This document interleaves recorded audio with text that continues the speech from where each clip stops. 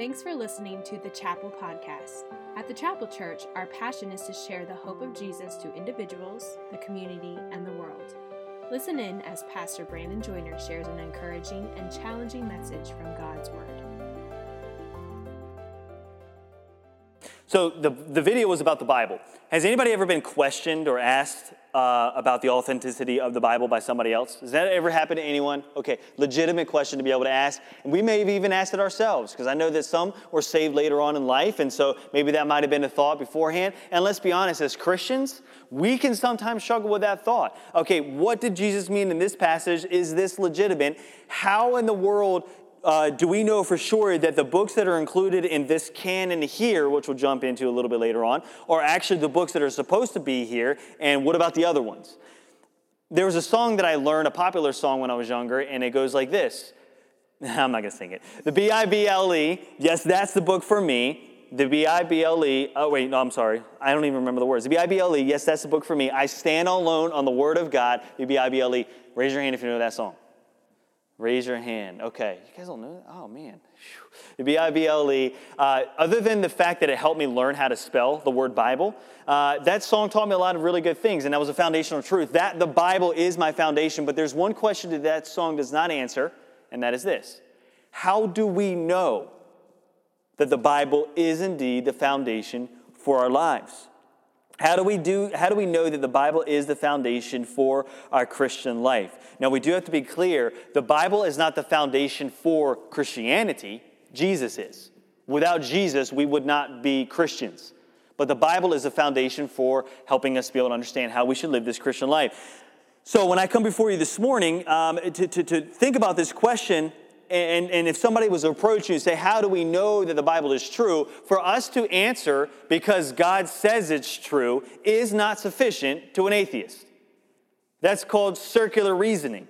It's all based upon your presupposition of whether or not you believe that God exists. And so, it is true, the Bible is true because God wrote it, but that doesn't work in being able to prove the reliability of the Bible. Many skeptics doubt that God exists because they don't understand or believe the legitimacy of the Bible. Many skeptics argue that the Bible is just nothing more than an outdated text of irrelevant truths and religions believed by people who buried their head in the sand and don't really know what's going on. People often criticize Bible-believing Christians. A guy by the name of Sam Harris, a popular atheist writer and speaker, says this. Tell a devout Christian that his wife is cheating on him or that frozen yogurt can make a man invisible. He is likely to require as much evidence as anyone else. Tell him that the book he keeps by his bed was written by an invisible deity who will punish him with fire for eternity if he fails to accept its every incredible claim about the universe, and he seems to require no evidence whatsoever. Is Sam Harris being unfair to the Christians? Is it true that Christians will blindly accept the Word of God without proving its authenticity? Now, we understand that we don't have to prove the Bible in order for it to be true. If we believe something to be true, that doesn't make it actually true. For example, if I believe that chair is going to hold me up, that doesn't make that chair factual in being able to hold me up. It's based upon whether or not that chair is actually able to hold me up. I can tell you all day long that I am a 6'7" Chinese basketball player, and I can believe that with all of my heart, but that doesn't prove the facts. That is not who I am. And so just because we believe that the Bible is true or we don't believe the Bible is true does not make it actually true. So with that being said, how can we be sure that the Bible can be trusted? How can we be prepared to answer a skeptic that questions the validity of the Bible?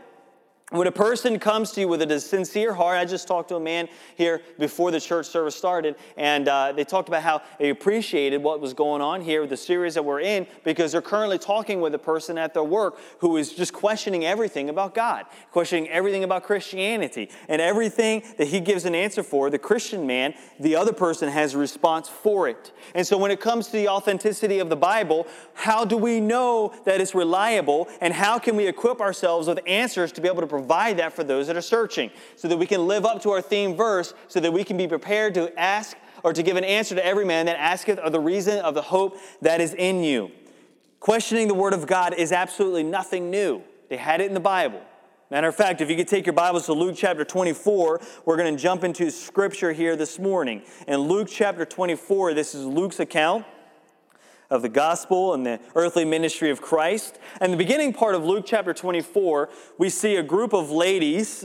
Some gospel accounts say that there were 5 women that came to the empty tomb. We obviously know that Mary Magdalene and Mary, the mother of James, was 2 of those women. They came to present spices and lay spices to Jesus that they had prepared. And obviously this was the 3rd morning after he had died. And so they go up to the tomb, and what's there? Nothing. The tomb is empty. And so obviously they're concerned. And they see these 2 men who are angels, and they report to them and saying, "Why are you searching for this man? Why are you looking for the living among the dead when he told you that he was going to rise again from the dead?" Beginning in verse 13, Luke records 2 men traveling to Emmaus. The resurrected Christ appears before them. I love this story that we're going to jump into here this morning. He joins them in their quest. He notices that they are sad, and so Jesus begins to question them. In the midst of that conversation, Jesus acts as if he did not know what happened regarding the crucified Messiah. Now, it's curious to me that if they knew Jesus, that they did not recognize him. But anyway, that's besides the point. They did not know who Jesus was in that particular moment. So if you could stand with me out of reverence of God's word, we're going to begin reading in verse 18 down to verse 27 of Luke chapter 24. And here's how the story goes. "And one of them, whose name was Cleopas, answering said unto him, Art thou only a stranger in Jerusalem, and thou hast not known the things which are come to pass there in these days?" This is Jesus asking them. He's responding to Jesus after he asked them, "Why are you so sad?" In verse 19, "And he said unto them," Jesus, "What things?" And they said unto him, "Concerning Jesus of Nazareth, which was a prophet, mighty in deed and word before God and all the people, and how the chief priests and our rulers delivered him to be condemned to death and have crucified him.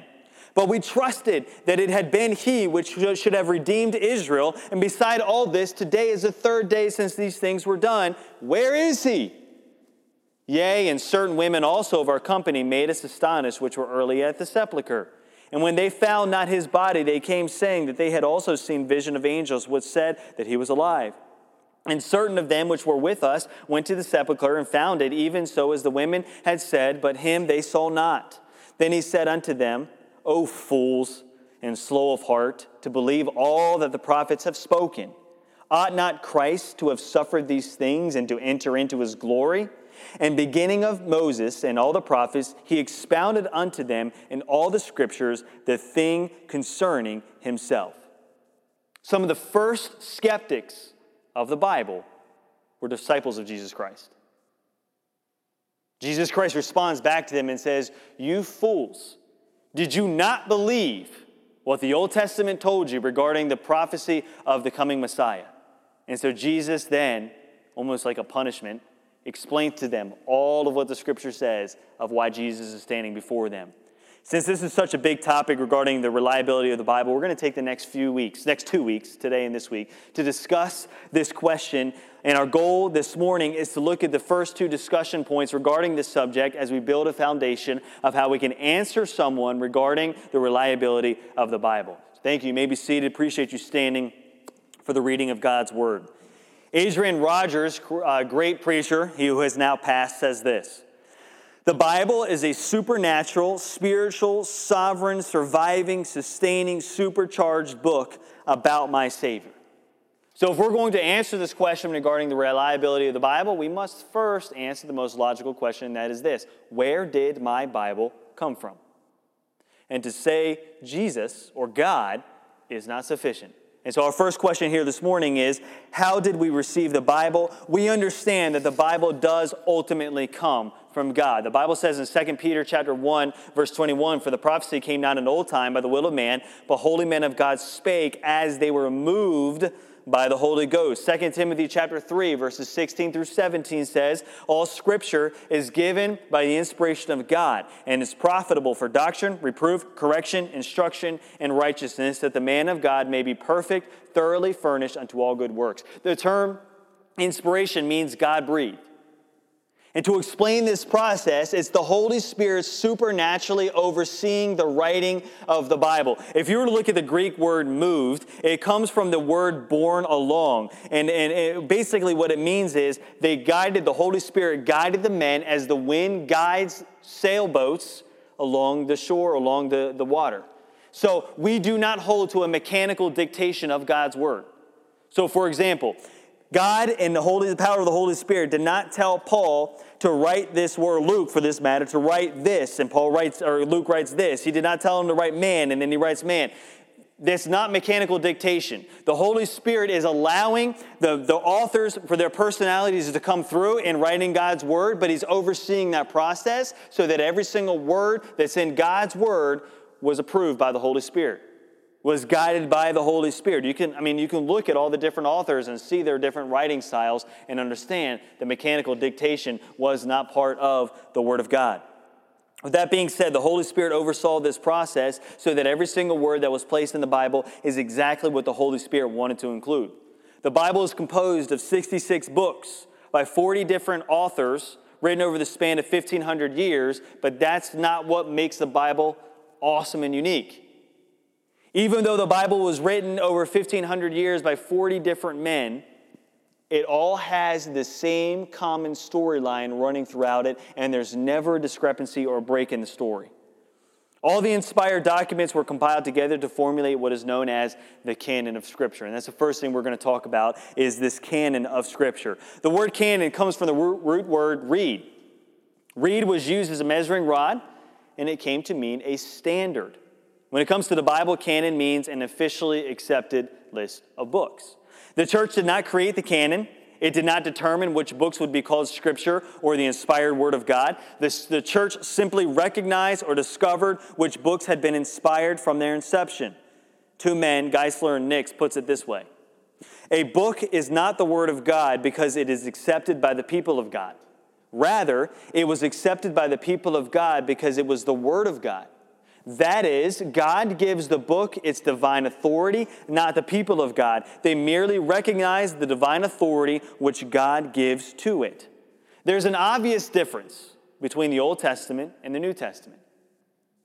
Perhaps you've been asked this question before by well-meaning, I shouldn't say necessarily well-meaning, but some of them may be well-meaning, by people basically saying this: why does God's word say you can't eat pork? But yet you Christians are going to Smithfield Barbecue every single Sunday.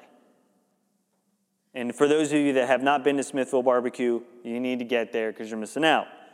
Maybe you've been asked this question before. Why does the Word of God teach that homosexuals should be stoned to death, like it says in Leviticus chapter 20, verse 13? What kind of God do you serve? See, what's happening here is they're intermixing the Old Testament and the New Testament together. The Old Testament canon speaks of life before the resurrection. We understand that in the Old Testament, God was preparing this nation for the coming Messiah, the nation of Israel. In order to separate Israel from the other nations and usher in this covenant of grace, he gives them this Old Testament law. God established the Old Testament covenant. So the entire Old Testament canon must be interpreted how it was written for the purpose of its writing to establish the Old Testament law. When it comes to the establishment of the Old Testament canon, the Jews had a clearly defined body of Scripture known as the law or the Torah. And it was fixed early in the life of Israel, and there was no doubt from the Jews which books belong in the law and which do not. The prophets' books consisted of the former prophets, which is Joshua, Judges, Samuel, and Kings. Then you have the latter prophets, which is Isaiah, Jeremiah, Lamentations, and the 12 smaller prophetic books. And then all the other writings are sometimes referred to as the writings. But different than the New Testament canon, the Old Testament canon was settled during the basic time in which that book was written. We do understand that at the end of the Old Testament, there were 400 years of silence before the beginning of the New Testament. There was little argument, especially on behalf of the Jews, that the current Old Testament canon that we hold now is the full and the complete Old Testament canon. And so that if everybody has an understanding of God's Word, they must read it this way. Genesis down to Malachi is a different meaning, it's a different purpose than from Matthew all the way to Revelation. The Old Testament was paving the way for the Messiah. But there's this beautiful correlation between the Old Testament and the New Testament. And if we never thought about it this way, we've got to get in our hearts how awesome it is to see God paving the way and preparing the nation of Israel for the coming Messiah in the Old Testament. I mean, look at the storyline. You've got Israel. They were following God. They were obviously God's chosen people. They were doing well. And then they turned their backs on God. They wanted to be like the other nations. If we were to look at the book of 1 Samuel, it was never God's intent for them to be ruled by a king. Saul, David, and I want to be careful on that. God knew that it was going to happen. He was sovereign. But that wasn't what God wanted ultimately for that nation. But God knew it was going to happen out of his sovereignty. See, if you were to think about the nation of Israel, all the other pagan kingdoms were ruled by a king. The nation of Israel wasn't. It was a theocracy. It was ruled by God. But if you were to read the story in 1 Samuel, you've got them complaining. And they're saying to God, God, we want a king. We want to be like the other nations. And God says back to them, that's not how I designed you. I designed you to answer directly to me. You are set apart from all the other nations. You answer directly to me. How awesome is that? You don't have some imperfect man overruling you or overseeing you. You answer to me. But the Israelites kept wanting it and wanting it and wanting it and wanting it. And finally God said, fine. You want a king? Here, I'm going to give you a king. And he gives them Saul. Saul starts off well, but we all know the end of the story. Saul does not do well. But you can see from Saul, David, Solomon, kingdom splits. You've got the northern kingdom, southern kingdom. I mean, it's not good. It's just not good. One king leads them into a captivity, and it just gets further and further away from God. But you can see this correlation between this grace and this judgment all throughout the chapter. God is pulling the nation of Israel. He's telling him, listen, there's a coming Messiah. There's a coming Messiah. All the prophetic books are telling the nation of Israel, get your act together. The Messiah is coming. And so we have to read the Old Testament canon with that view. But then you have 400 years of silence. Nothing happens for 400 years. It's a whole lot older than the United States of America. Could you imagine? Nothing for 400 years. This is not even part of my message here. It's just, I'm thinking through this out loud here. Could you imagine what the Israelites would be thinking? They're reading the Old Testament and they're trying to decipher how they should live in this Old Testament. There's a coming Messiah. God, year 100, they're probably thinking, where are you? Year 200, they're like, God, are you even going to come back? I'm thinking year 350, like, there's no God. There's no God anymore. Nobody's talking. And all of a sudden, in this quiet little town, this little baby's born. And now Jesus' entire earthly ministry is consistent of trying to reform Israel. This very thing that was professed in this Old Testament, it's here. This law that was set up to set you apart, to show how evil and messed up you were, it's no longer going to apply because now we're in the age of grace. And so we're introduced into the New Testament. As we transition from the Old into the New Testament, there's a noticeable difference that takes place. If you were to read the passages of the New Testament, you're not going to see anything in there about stoning homosexuals. Did you also know, and kids, this is not cool. If we were in the Old Testament, it would be bad. One of the Old Testament laws was to actually stone kids that were rebellious. And so if a kid broke the rules of the house, they're supposed to be taken out and stoned to death. Praise the Lord, that's not underneath this law of grace. Or I probably wouldn't be standing here. And maybe many of us wouldn't be in this room either. In Romans chapter 7, verse 6, this is what Paul says. He says, but now we are delivered from the law, that being dead wherein we were held, that we should serve in the newness of spirit and not in the oldness of the letter. The Christian life of the New Testament is put on a completely new footing from the law. As we discussed in the Bible study on Wednesday night, Christ came to earth to reform Israel. Christ's purpose was to present the gospel to the entire world through the nation of Israel. This directly fulfills part of the covenant that Christ made with Abraham in Genesis chapter 12, verse 3. He says, and in thee shall all the families of the earth be blessed. When we see that Jesus Christ, through him, which is a direct line down through Abraham, the whole entire world has this access to this salvation. But the nation of Israel rejected this Messiah. And so the focus that God had for the nation of Israel should shift to the church in the New Testament. And I'm being careful here. I'm not saying that the church is replacing Israel. Not saying that. The view that Israel and the church are different is taught in the New Testament. Specifically, look at Romans chapter 11. The church is distinct from Israel. We are taught in the New Testament canon that the church is an entirely new creation that came into being at Pentecost and will continue until the time that we are taken to heaven and the rapture. In Ephesians chapter 1, verses 9 through 11, it says, having made known unto us the mystery of his will, according to his good pleasure, which he hath purposed in himself, that in the dispensation of the fullness of times he might gather together all things in Christ, which both are in heaven and which are on earth, even in him, in whom also we have obtained an inheritance, being predestinated according to the purpose of him who worketh all things after the counsel of his own will. God had this all set up from the very beginning. Going back to the sovereignty of God. Nothing ever catches God by surprise. God has a permissible will, and everything that has happened in history has been part of God's permissible sovereign will to line us up to where he wants us to be as a church today.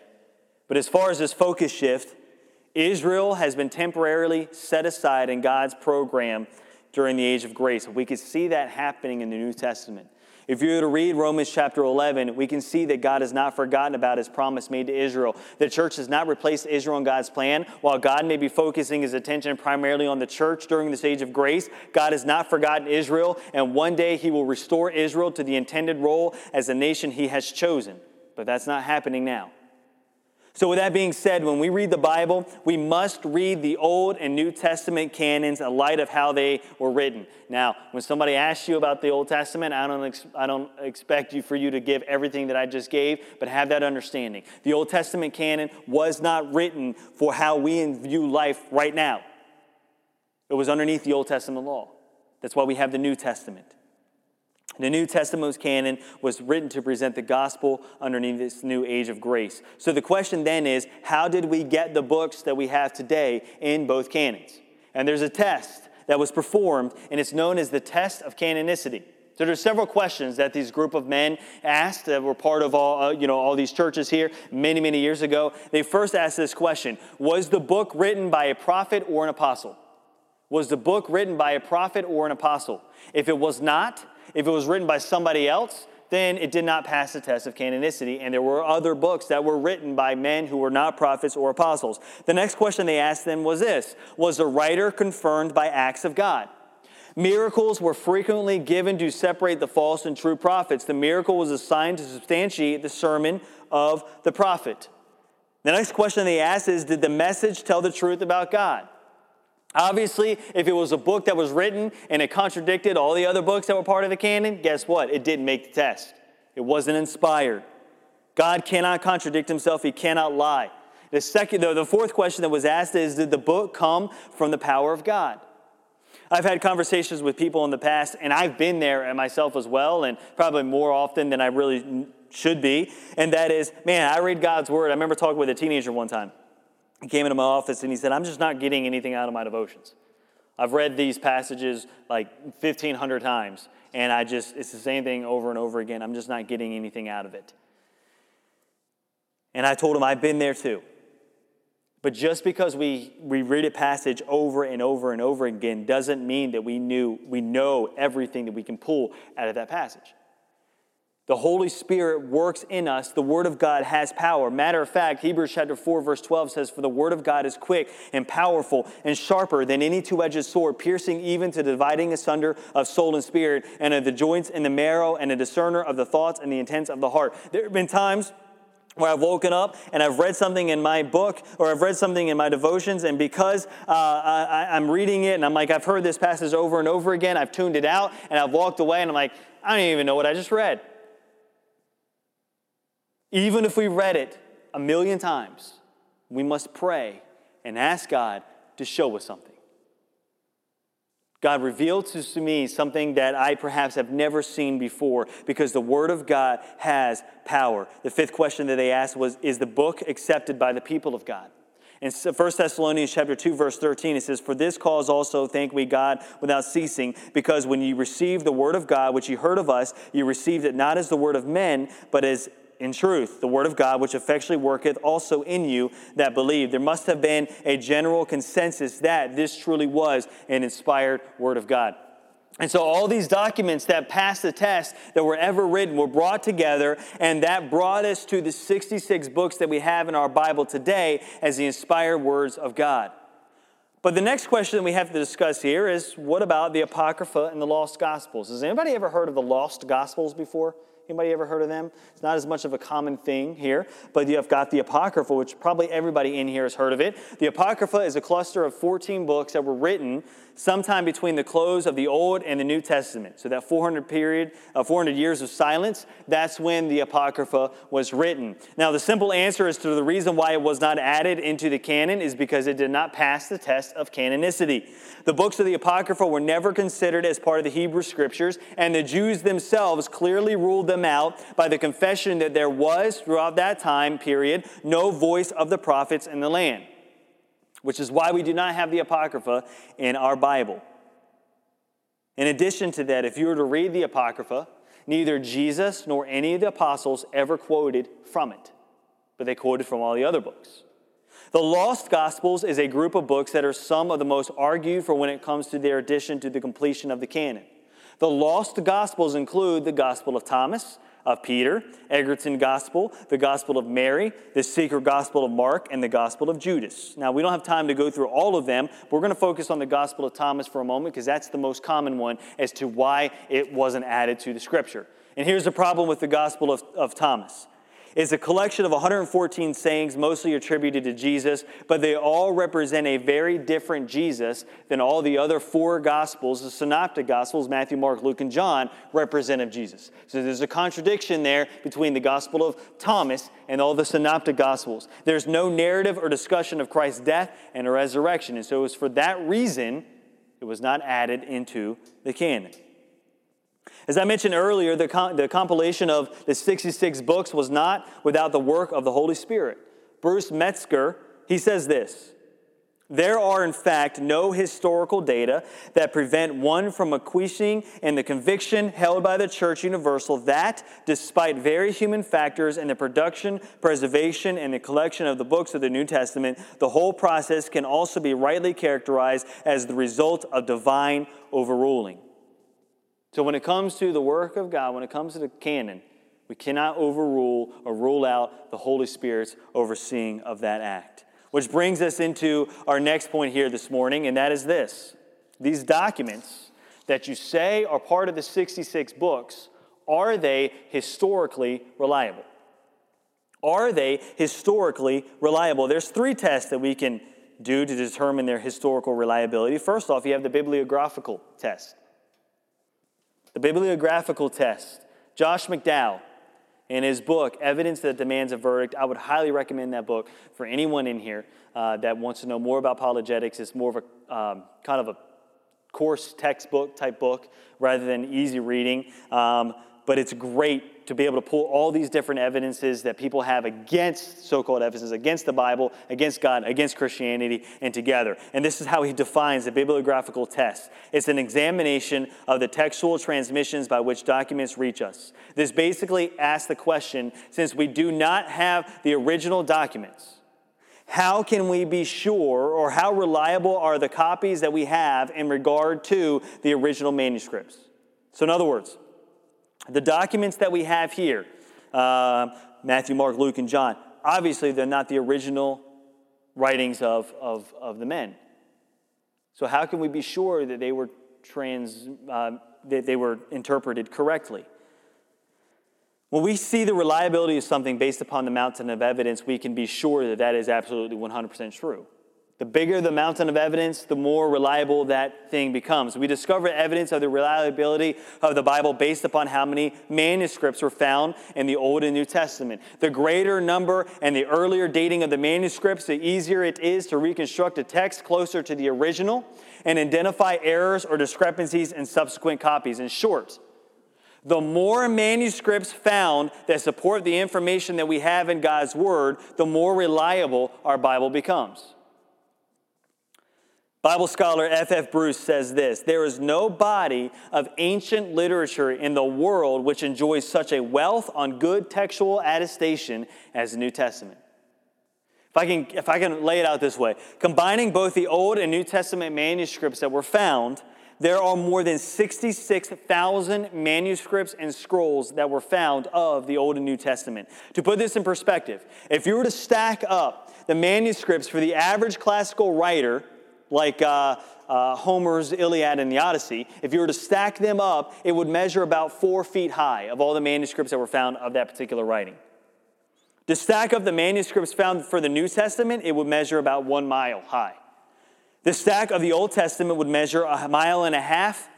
If you were to combine all 66,000 manuscripts of both the Old and New Testament together, it would stack up 2.5 miles high. So what kind of role does this play for us in our Bible study? If you were to take all those manuscripts and compare them together, what you're doing is you're dating them back all the way to the very beginning of when they were actually written, because obviously they were copied over time.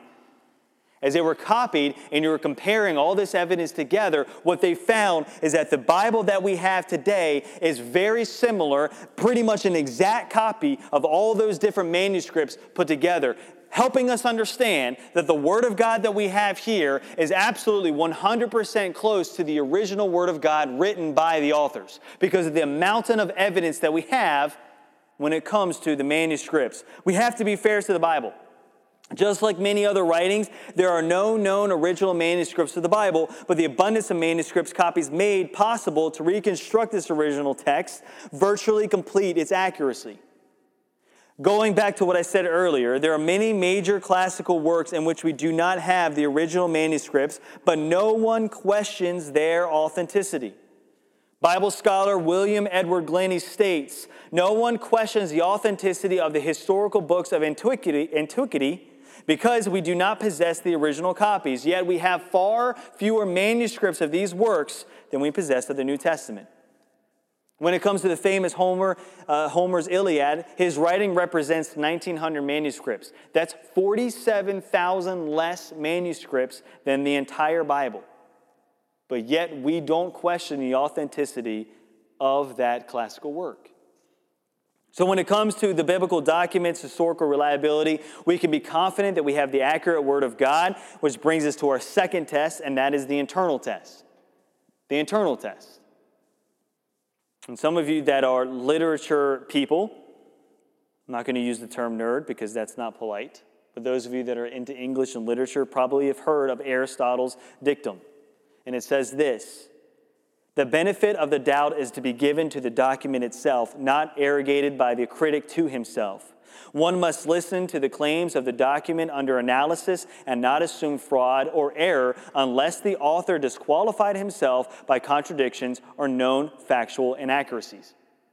Robert M. Horn amplifies this point by stating this: "Think for a moment about what needs to be demonstrated concerning a difficulty in order to transfer it into the category of a valid argument against doctrine. Certainly much more is required than the mere appearance of a contradiction. First, we must be certain that we have correctly understood the passage, the sense in which it uses words or numbers, and second, we must possess all available knowledge in this matter. Third, that no further light can possibly be thrown on it by advancing knowledge, textual research, or archaeology, and so on and so forth." What he's basically saying here is that before you can say that that passage is not authentic, it's not reliable, you must have searched all the ins and outs, all the meanings of that particular passage, looked at it internally to determine whether or not that thing is actually legitimate. There have been no proof that the various authors of the books of the Bible had any character issues or left any grounds to be thought of as untrustworthy.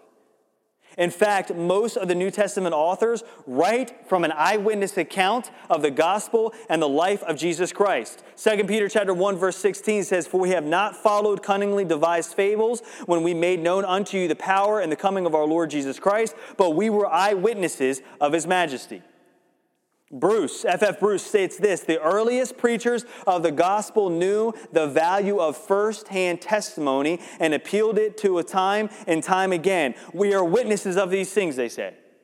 That was their constant, confident assertion. And it can have been by no means as easy as some writers seem to think. Matter of fact, They could not have invented words and deeds of Jesus in those early years when so many of his disciples were about. Who could remember what he had done and what he had not done? Bruce goes on to state, it was not only friendly eyewitnesses that the preachers had to reckon with, there were others less well-disposed who were also conversant of the main facts of the ministry and death of Jesus. The disciples could not afford to risk inaccuracies, which would at once be exposed by those who would only be too glad to do so. On the contrary, one of the strong points in the original apostolic preaching is the confident appeal to the knowledge of the hearer. They not only said, we are witnesses of these things, but also, as you yourselves also know. Had there been any tendency to depart from the facts in any material respect, the possible presence of hostile witnesses in the audience would have served as a further corrective. It's not the case. I love the story when it comes to the resurrection of Jesus Christ. And so the Jews, I forget which gospel it's in, but the Jews are having this conversation and they're trying to figure out, how do we explain that there is an empty tomb? How do we explain that there is no Jesus in that tomb? So the Jews got together, and you know what? They came up with a plan, and the Bible says the Jews still hold to this day. They blamed it, and they said that his body was actually stolen by the disciples, and it was buried or taken away, and so nobody was ever able to find that body. What's interesting about that is that the Jewish Pharisees, the resurrection would actually mean the end of the world for them. They knew that they would have no authority over their people if the resurrection was actually real, because everything that Jesus Christ said he would do, actually he did, and he conquered death. So the Jews never argued against the resurrection. They came up with a plan and said, let's tell everybody that his body was stolen, and the Bible says that the Jews still hold to that this day. If these eyewitnesses were not reliable, don't you think something would come out in history to say that they were actually wrong in what they were teaching? But nobody's ever been able to come out with anything that goes against these eyewitness accounts. The final test you have here is the external test.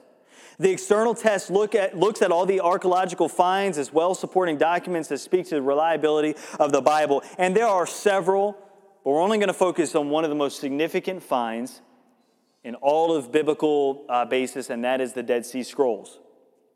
In 1947, the Dead Sea Scrolls were found and is referred to as the greatest archaeological discovery of the century. It was discovered by a Bedouin goat herdsman, and it revealed that a group of dedicated Jews lived at a place near the Dead Sea from 150 BC to AD 70. They spent time studying and copying the scripture, but in AD 70, Romans invaded their land. They bound up all their scripts and they placed them in jars and hidden in the caves, and it wasn't until 1947 that they were discovered. The Dead Sea Scrolls contain the earliest manuscript of Isaiah and other fragments of the Old Testament, and it can be described as this. In one dramatic stroke, almost 1,000 years were bridged, closing the gap in the age of the manuscripts we now possess. It would be similar to being told that a painting you own is not 200, but 1,000 years old. And here's the really cool thing about this. A close comparison between the Dead Sea Scrolls of the Masoretic text shows that the transmission process between the manuscripts had been remarkably accurate. And more than 25,000 sites showing some kind of connection between the Old Testament time period have been located on Bible lands, and they've always supported what the Bible has said. A.R. Millard states that the most major cities of the Bible can be identified either by general geographic considerations or by tradition or by the current use of the ancient name. And the discoveries go on and on and on. There has never been an archaeological find that has ever disagreed with what the Bible says. It's only supported it. And so as we close here this morning, we're going to talk about two more questions next week, but maybe be reminded of this. May we approach God's Word as not just a mere book that we read because we know we're supposed to, but may we approach God's Word as a book that has withstood even the toughest scrutiny way more than any book has ever experienced. It's withstood the test of time, and it has never been proven wrong. If that doesn't speak to the authenticity and reliability of the Scripture, then I don't know what does. But let this rest in our hearts here this morning. God's Word is alive, it's powerful, and God's Word is here to help us and to mold us and to shape us into being the person that God wants us to be. May we be reminded of that this week as we jump into God's Word in our own personal time of study and growth.